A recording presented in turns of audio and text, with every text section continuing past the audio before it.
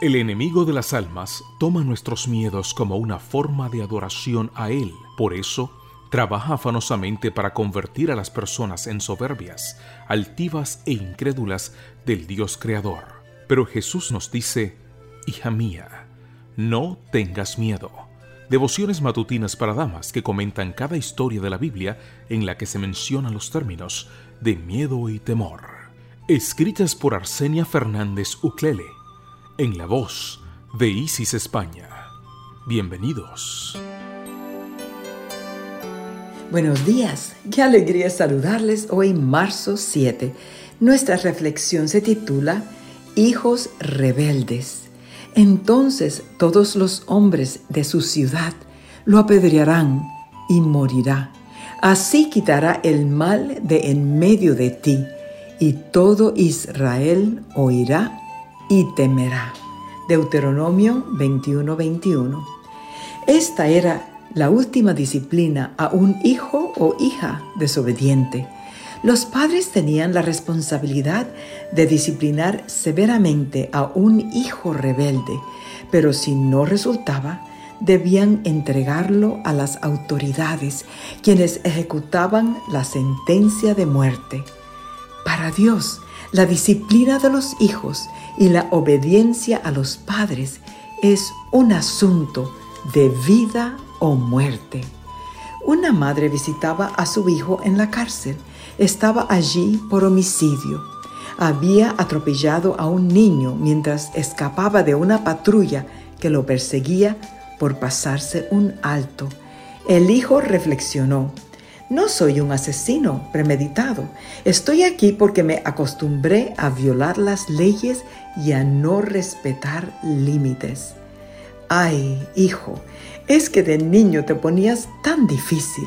Cuando te daba una orden, me desafiabas y hacías un berrinche que no soportaba.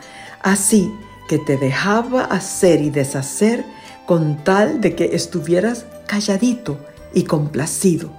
Desde que tenías 3 años, cuando yo te decía: cómete tus verduras para que crezcas sano y fuerte, me decías: yo no quiero ser sano ni fuerte. No me importa, déjame en paz.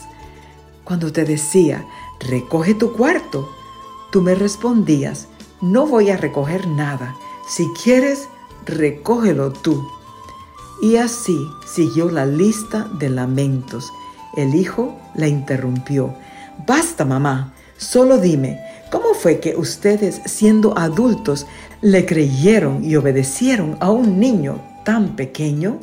Si tu hijo o hija estuviera a punto de caer por un precipicio y tú lo estuvieras sosteniendo de la mano, ¿lo sujetarías con todas tus fuerzas o suavemente para que no le doliera?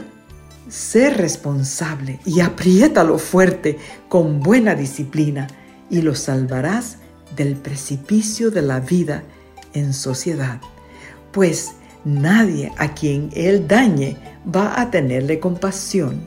Si tú, que le diste la vida y lo amas, no soportas sus berrinches, ¿crees que los demás lo harán?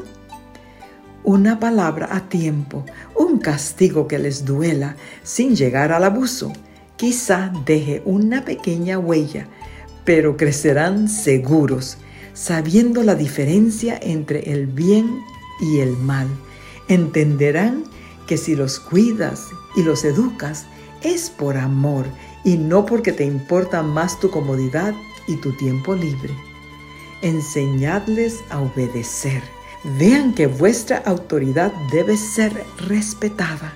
Esto quizá parezca entristecerlos un poco ahora, pero les ahorrará mucha desgracia en el futuro. Conducción del Niño, página 254.